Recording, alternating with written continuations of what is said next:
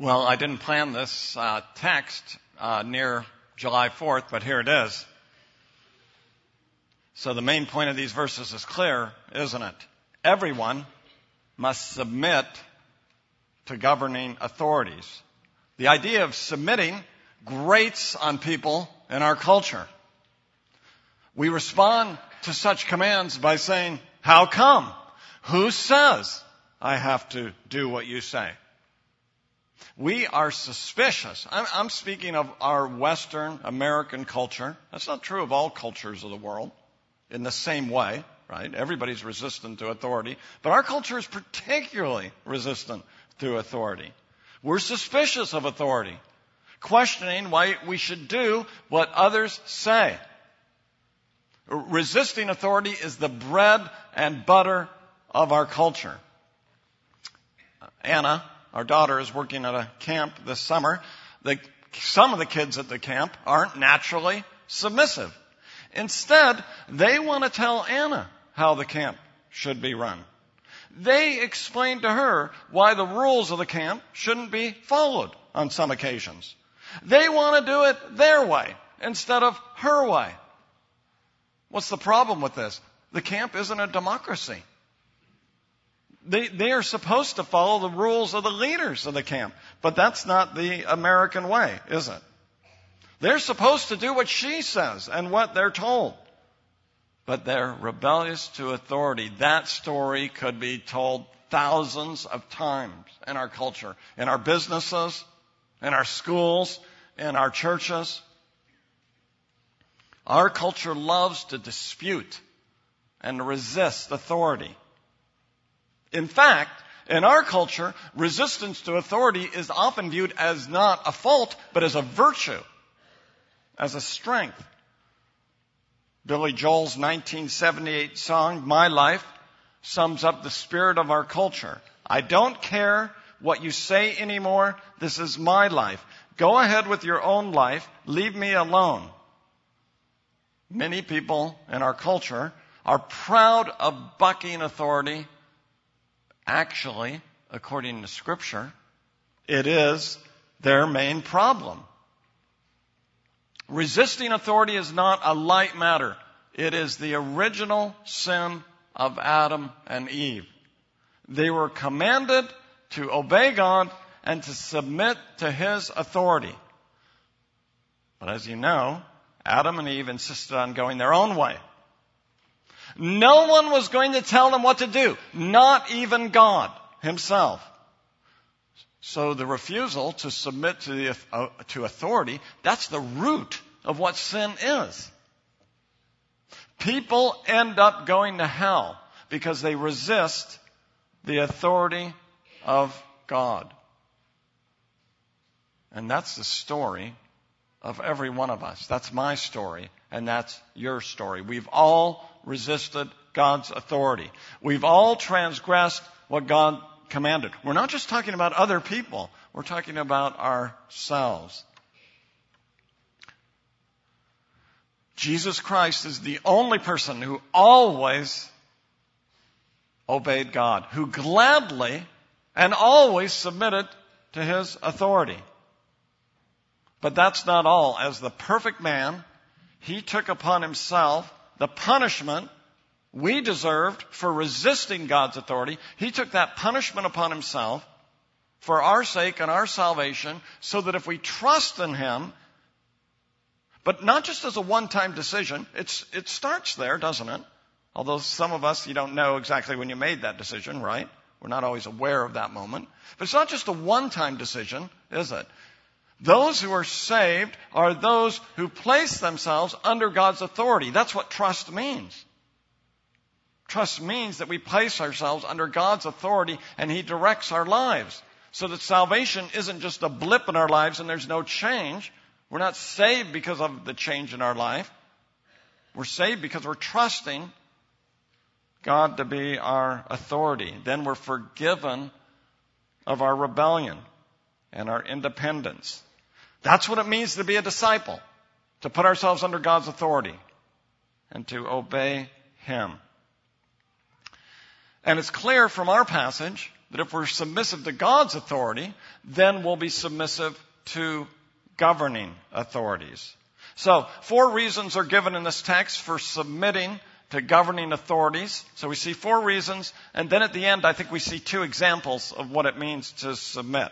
So let's look at those 4 reasons for submitting to authority. First, God has instituted governing authorities. We read in verse 1, everyone, that's an interesting word, isn't it? Everyone, not most people, everyone must submit to the governing authorities, for there is no authority except from God, and those that exist are instituted by God. So he's talking about governing authorities. We're to submit because they're sovereignly appointed by God to be authorities. I mean, the text could hardly be clearer. There is no authority except from God. Now, are there any exceptions to that in terms of governing authorities?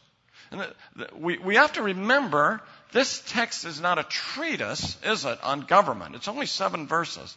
But I think it's clear when we look at this text and all of Scripture, there's no exceptions. All authorities are instituted by God. Authorities are always, governing authorities, that's the context here, isn't it? Government officials are always appointed by God.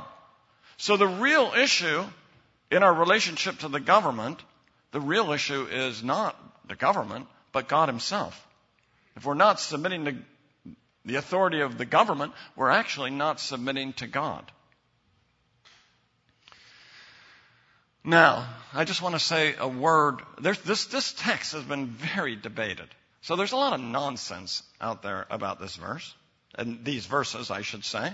Some say that Paul says here that we should submit to authority because he wrote this under the Emperor Nero. Maybe you know that name, Nero, who ended up killing Christians at the latter part of his rule. But the first part of Nero's rule was relatively nice. He was pretty beneficent as a ruler.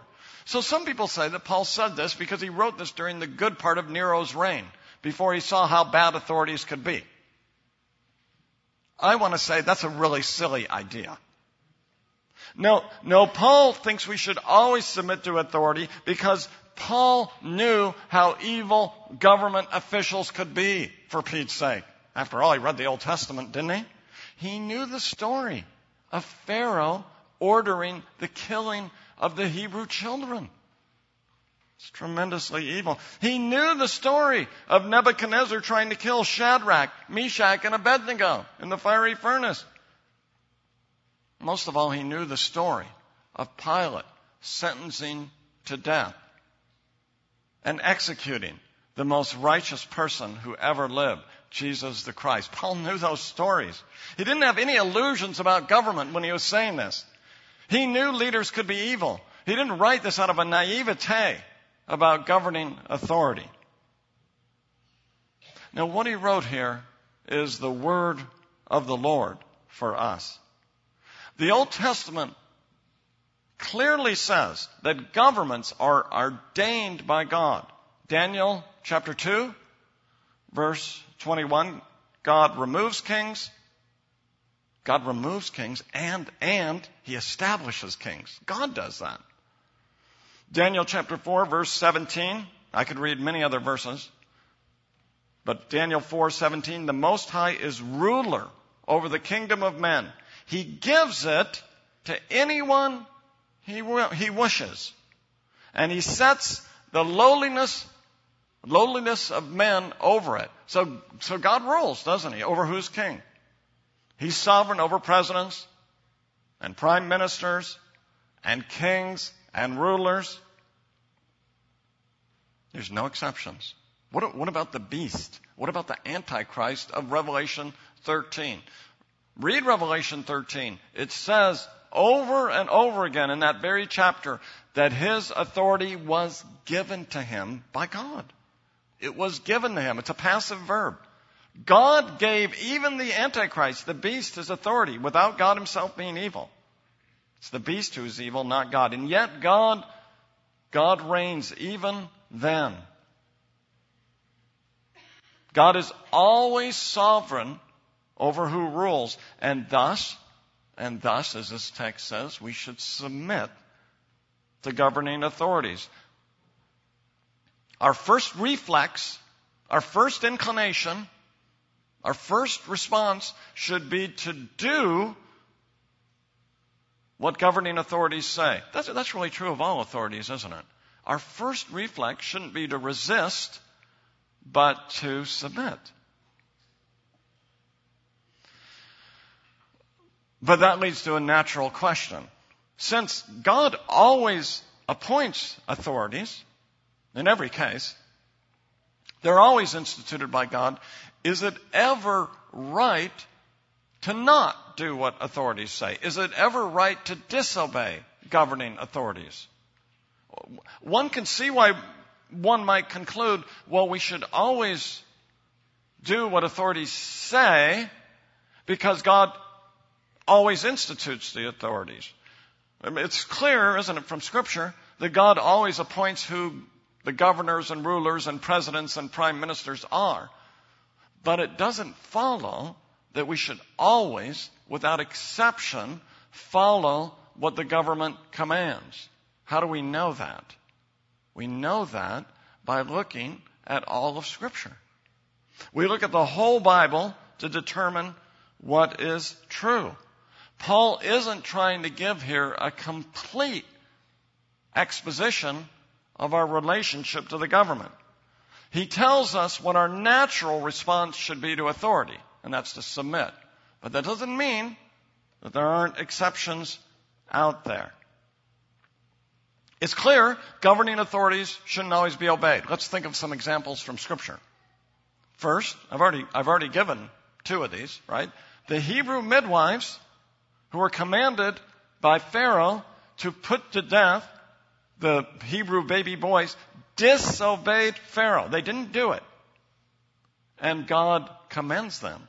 And not only does God commend them, but He rewards them for disobeying the command of Pharaoh. God is pleased that Shadrach, Meshach, and Abednego do not obey Nebuchadnezzar's order to worship before the 90-foot golden statue. They do not obey. And they're willing to suffer death instead of doing what Nebuchadnezzar said. And again, God is pleased with them, and God, in this case, He rescues them, doesn't He, from Nebuchadnezzar's authority. The apostles rightly tell the Jewish authorities who tell them, don't preach and teach about Jesus Christ. The apostles rightly say, we're going to obey God rather than men. We will not obey you when you tell us not to proclaim or preach the gospel. So there are certainly cases where disobedience is the right thing to do. When governments command us to do what is evil, or to worship false gods, or to quit preaching the gospel, we disobey, don't we? We do not do what the government says. Some cases are harder, aren't they? Should Dietrich Bonhoeffer have agreed to participate in the plot to assassinate Adolf Hitler? Or a little bit closer to home, was the American Revolution justified? One could argue, if you know the work of John Calvin and others, that that's an example of the lesser magistrates reversing the injustices of greater magistrates. But it's not, if you expected me to go into this, it's not the time or the place today to discuss controversial issues. Some things are very clear. On some other issues, good Christians disagree on how we work this out in particular. In any case, the focus, the emphasis on the text isn't to look for exceptions, is it? The focus is on submitting and doing what God requires. That brings me to the second truth in the text. We should submit to governing authorities because it's for our own good. we submit to governing authorities out of self-interest, a godly self-interest. Verse 2, so then the one who resists the authority is opposing God's command, and those who oppose it will bring judgment on themselves. It's a little bit hard to know here. Is the judgment the final judgment, or is it the temporal judgment of the government? Or is it the case that that temporal judgment of the government anticipates the final judgment and represents it? So that's a little bit of a difficulty. I'm not quite sure myself. You make up your mind and you think about that. In any case, the main teaching of the passage is clear, isn't it? It's not a good thing to resist authority because you'll get judged. You'll get punished. Certainly, in one sense, the government, even if it's a temporal punishment, represents the arm of God. We see the same idea in verses 3 and 4. For rulers are not a terror to good conduct, but to bad. Do you want to be unafraid of the authority? Do what is good and you will have its approval. For government is God's servant for your good. Again, Paul's speaking of what is generally the case, isn't he? Usually, not always, usually if we're doing what is good, civil authorities will commend us and approve of what we're doing. If you're driving down the road and you're observing the laws of the road, you're not nervous if a police officer drives near. In fact, we should be thankful that there are police officers on the road and in other situations, shouldn't we? Because they're guarding us and protecting us. There are some neighborhoods in our cities where lawlessness reigns, and you can end up in one of those situations, and you'd be very thankful that a police officer or police officers are present to help you out. I've had people in our congregation tell me stories of that in even the last couple of weeks. If they're there, it's helpful. Since it's near July 4th, I thought it would be appropriate to say something about our own country here, the United States. Certainly the United States, like every other country, every other government, is flawed. We think of our history regarding slavery. And certainly other evils have been perpetrated by our country as well. Still, we have many, many reasons to be thankful for our country. When it comes to governments, and sometimes Christians aren't very good at this, we need to think not in absolute terms, but in relative terms. I'm not advocating a relativistic morality. But when it comes to government, we need to think in relative terms, not absolute terms, because there is no perfect government out there. And the United States, with all its flaws, has been a remarkable force for good in the world.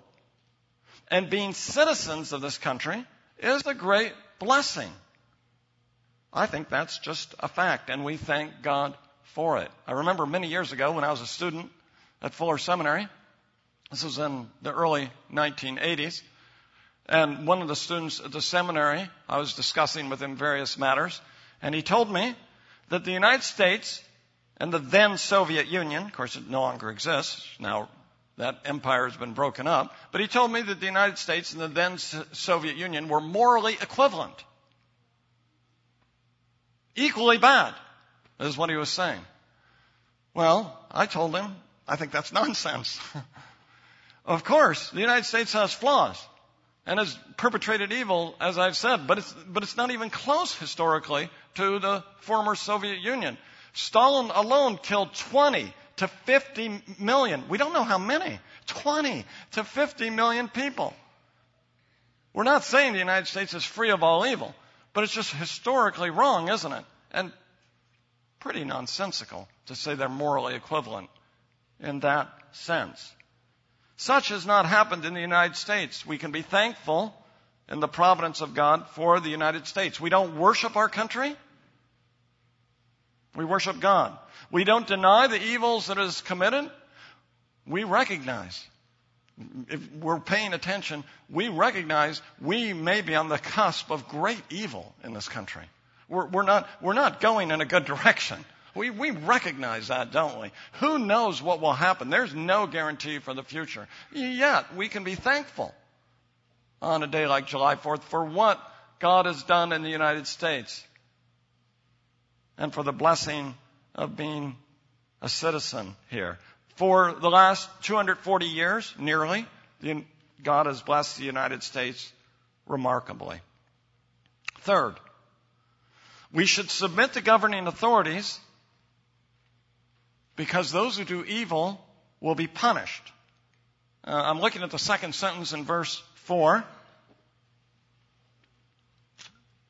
But if you do wrong, be afraid, because it, that is the governing authority, does not carry the sword for no reason or in vain. For the government is God's servant, an avenger that brings wrath on the one who does wrong.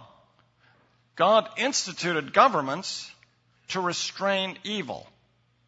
Again, governments don't do this perfectly, do they? Some countries, as we just talked about, are more just and righteous than others. Still, government is God's servant that inflicts wrath on those who do what is wrong. Notice the language here of government being God's servant.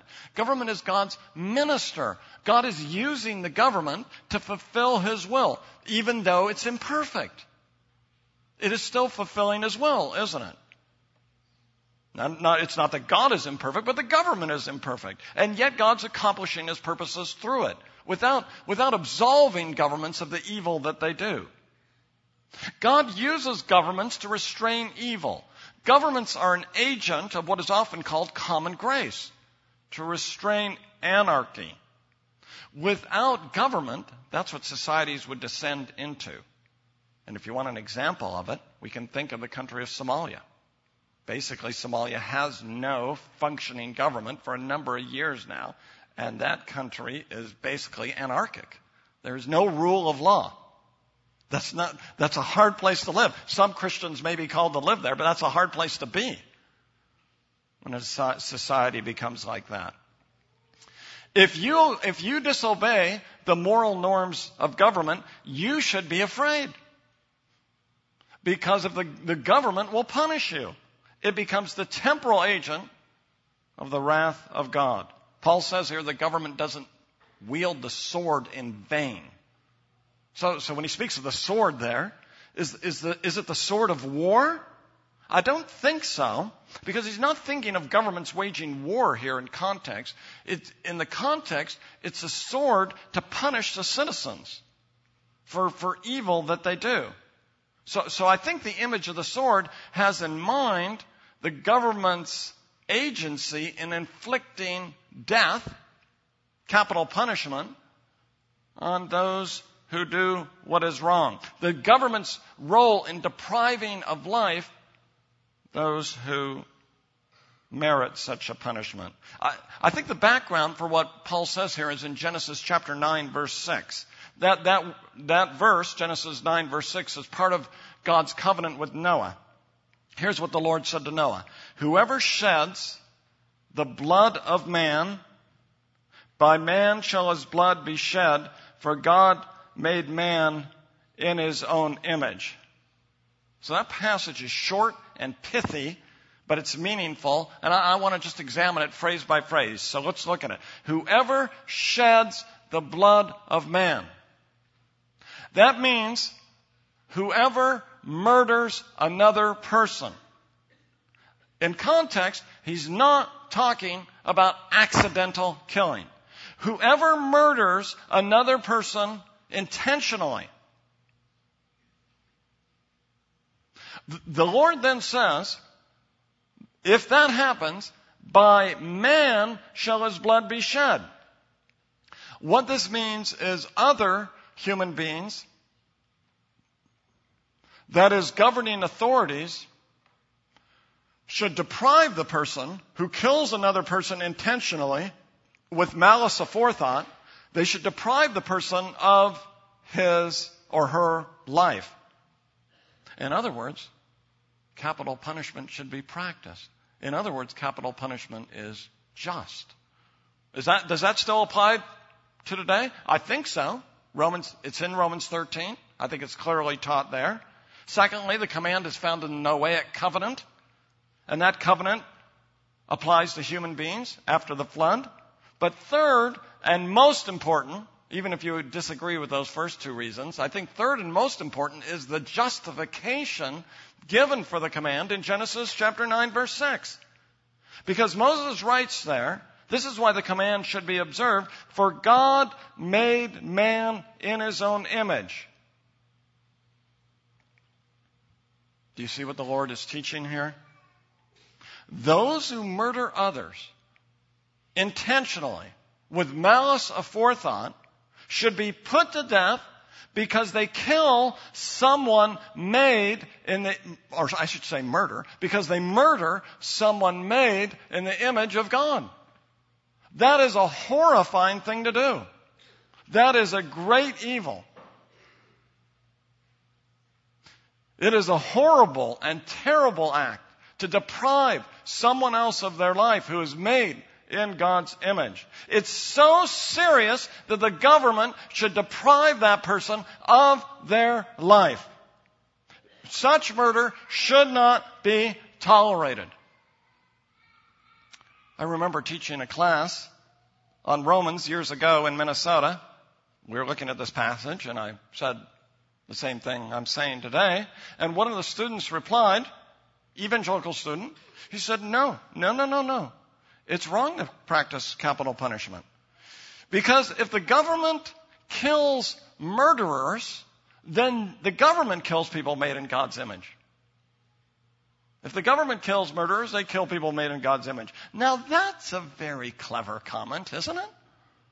And it's even insightful at one level. But do you see what's going on in that comment?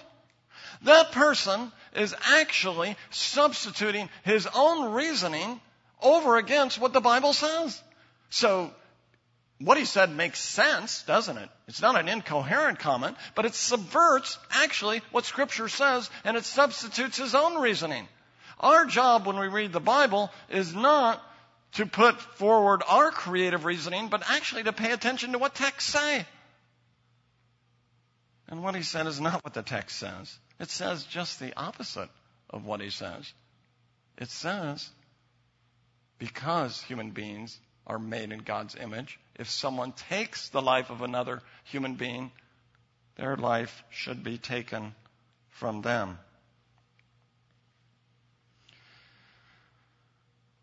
There's also a very important connection here between Romans 12 and 13. Not all of you were present last week, but last week we saw Paul says, don't avenge yourself. Don't repay anyone evil for evil. Leave vengeance to God on the last day instead of taking it into your own hands. Our job is to pray for others, praying that they'll repent and be saved. But we have to take Romans 12 and 13 together, don't we? So those two passages bump up against one another for a reason. Personally, we must not take vengeance into our own hands. We leave it ultimately to the wrath of God. We must forgive instead of hating, and pray for others to repent and to be saved. But that doesn't mean that the government should forgive evil. Governing authorities are to avenge evil. That's the very same word used when he says, don't avenge. Don't avenge personally. But the government is to avenge evil. The government is to be an agent of justice. They don't contradict here, do they? Personally, no vengeance. Pray for forgiveness. The government has a different responsibility and a different function. Of course, the justice of the government isn't equal to God's. Governments make mistakes, don't they? The justice of government is provisional and sometimes wrong. But the government is an agent of justice in this present evil age.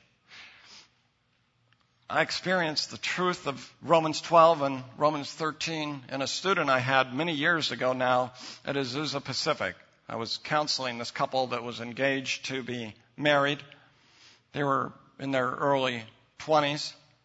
She was probably 4 feet 11 and maybe she was 100 pounds. She was a person who really loved the Lord Jesus Christ. One beautiful and sunny Los Angeles Sunday afternoon at 4:30, she had her screen door open because it was a nice day and it wasn't so hot out that you shut all the doors. It was 4:30 and a guy came in through the screen door and he asked for a drink of water. But he proceeded to rape her. What a horrific crime. Even to this day, it still makes me angry when I think of the fact it's the third time he raped someone. Still, I was so struck by the student. She wasn't full of bitterness and rage towards the person who violated her. She prayed for his salvation. She was free. Seriously, I was so amazed from bitterness and revenge. I think typically that's a long struggle. And I'm sure she struggled, but largely she was free of that. I was amazed and astonished at God's work in her. But she did something else as well. And the other thing she did was equally right. She identified him in a lineup and testified against him in a trial. That's right as well, isn't it? Because that person needed to be put away for the sake of justice and so that he didn't do this to other people. Both are right. Romans 12 and Romans 13. Personally, no vengeance, no hatred, no bitterness. How hard that is. How hard that is. You know that from just hearing that story. Incredibly hard. But God gives grace, doesn't he? But also, the government has a responsibility to punish that person. And she had a responsibility to testify against him for the sake of justice. That's what Romans 13 is talking about. As Christians, we're to be ready to forgive and must never take justice into our own hands personally. But the government must punish injustice and apply the sword to those who deserve death for their crimes. Fourth, we should submit to governing authorities to maintain a good conscience. Verse 5 says, therefore you must submit, not only because of wrath, but also because of your conscience. We shouldn't obey only because we're afraid of getting into trouble. That's what he's saying, right? We should obey because we love to do what's right. We should obey because of our conscience towards God. We should obey because we want to please God. It's not just negative to avoid punishment. He does say that, doesn't he? But it's more than that. We want to please God. We want to do everything in Jesus' name. We want to glorify God in everything we do. Obedience is not only a duty, but if we love God, it's a delight. Okay, the passage closes with two examples of what he's talking about in verses 6 and 7. And for this reason, you pay taxes. That's the first one. Since the authorities are God's public servants, continually attending to these tasks. Pay your obligations to everyone. Taxes to those you owe taxes. Tolls to those you owe tolls. Respect to those you owe respect. And honor to those you owe honor. So there's the second one, honor. So here's our two illustrations. Taxes and showing honor to everyone, especially government officials here. So let's look at those two examples briefly. First of all, what does it mean to submit to government? Paul gives us two examples. He puts some feet on this. It means you pay your taxes. And Jesus taught this as well, didn't he? Render unto Caesar what is Caesar's, and to God what is God's. Cheating in the matter of taxes, cheating in the matter of tolls, driving through a toll, right, and not paying, that's not pleasing to God. God calls upon us to be model citizens and to pay what we owe. We can't say, well, I won't pay my taxes because the government wastes its money. Or, I won't pay my taxes, or at least not all of it, because the government gives some money to Planned Parenthood, and that supports abortion. So I'll just deduct that much. Or we can't say, I won't pay all my taxes because the government collects money for social programs that I don't agree with. Or I won't pay all my taxes because the government pays too much money for the military. Paul isn't saying pay your taxes insofar as the government is right and just. It's hardly the case, is it, that the Roman government was a model of virtue and that everything they were doing Paul approved of? Certainly not. Certainly not. The Roman government perpetrated many evils and wasted tons of money, and yet you were still supposed to pay your taxes. There's no exemptions given here. We're also commanded to show respect and honor to those who deserve respect and honor by virtue of their office. Show respect to the emperor. Well, you know some of the emperors were horrifically evil. I won't go into the details, but read about them. Sexual sin that boggles the mind amongst some of these emperors. In terms of their lifestyles, many of them lived in a way that was shameful. We may disagree with leaders passionately, and we have the right to do that in the American Republic, but we're to treat them with respect and dignity. Sometimes the language used about governing authorities, even by Christians, is vicious and demeaning and ungodly. That is never right. It is never right to demean leaders, even if we totally disagree with what they're doing. When Paul was in prison under the Roman procurator Felix, you can read about this in the book of Acts, he preached the gospel to him, and he warned him about judgment and self-control. But he treated Felix with respect and integrity as a person. When Daniel served under Nebuchadnezzar, no godly man, he served under him even. He was in the government. An idolater and an evil man. And when he got a vision that Nebuchadnezzar would be judged, what did Daniel say to him? He didn't say, yes. He said, I hate to hear that about you. You need to repent and turn to God.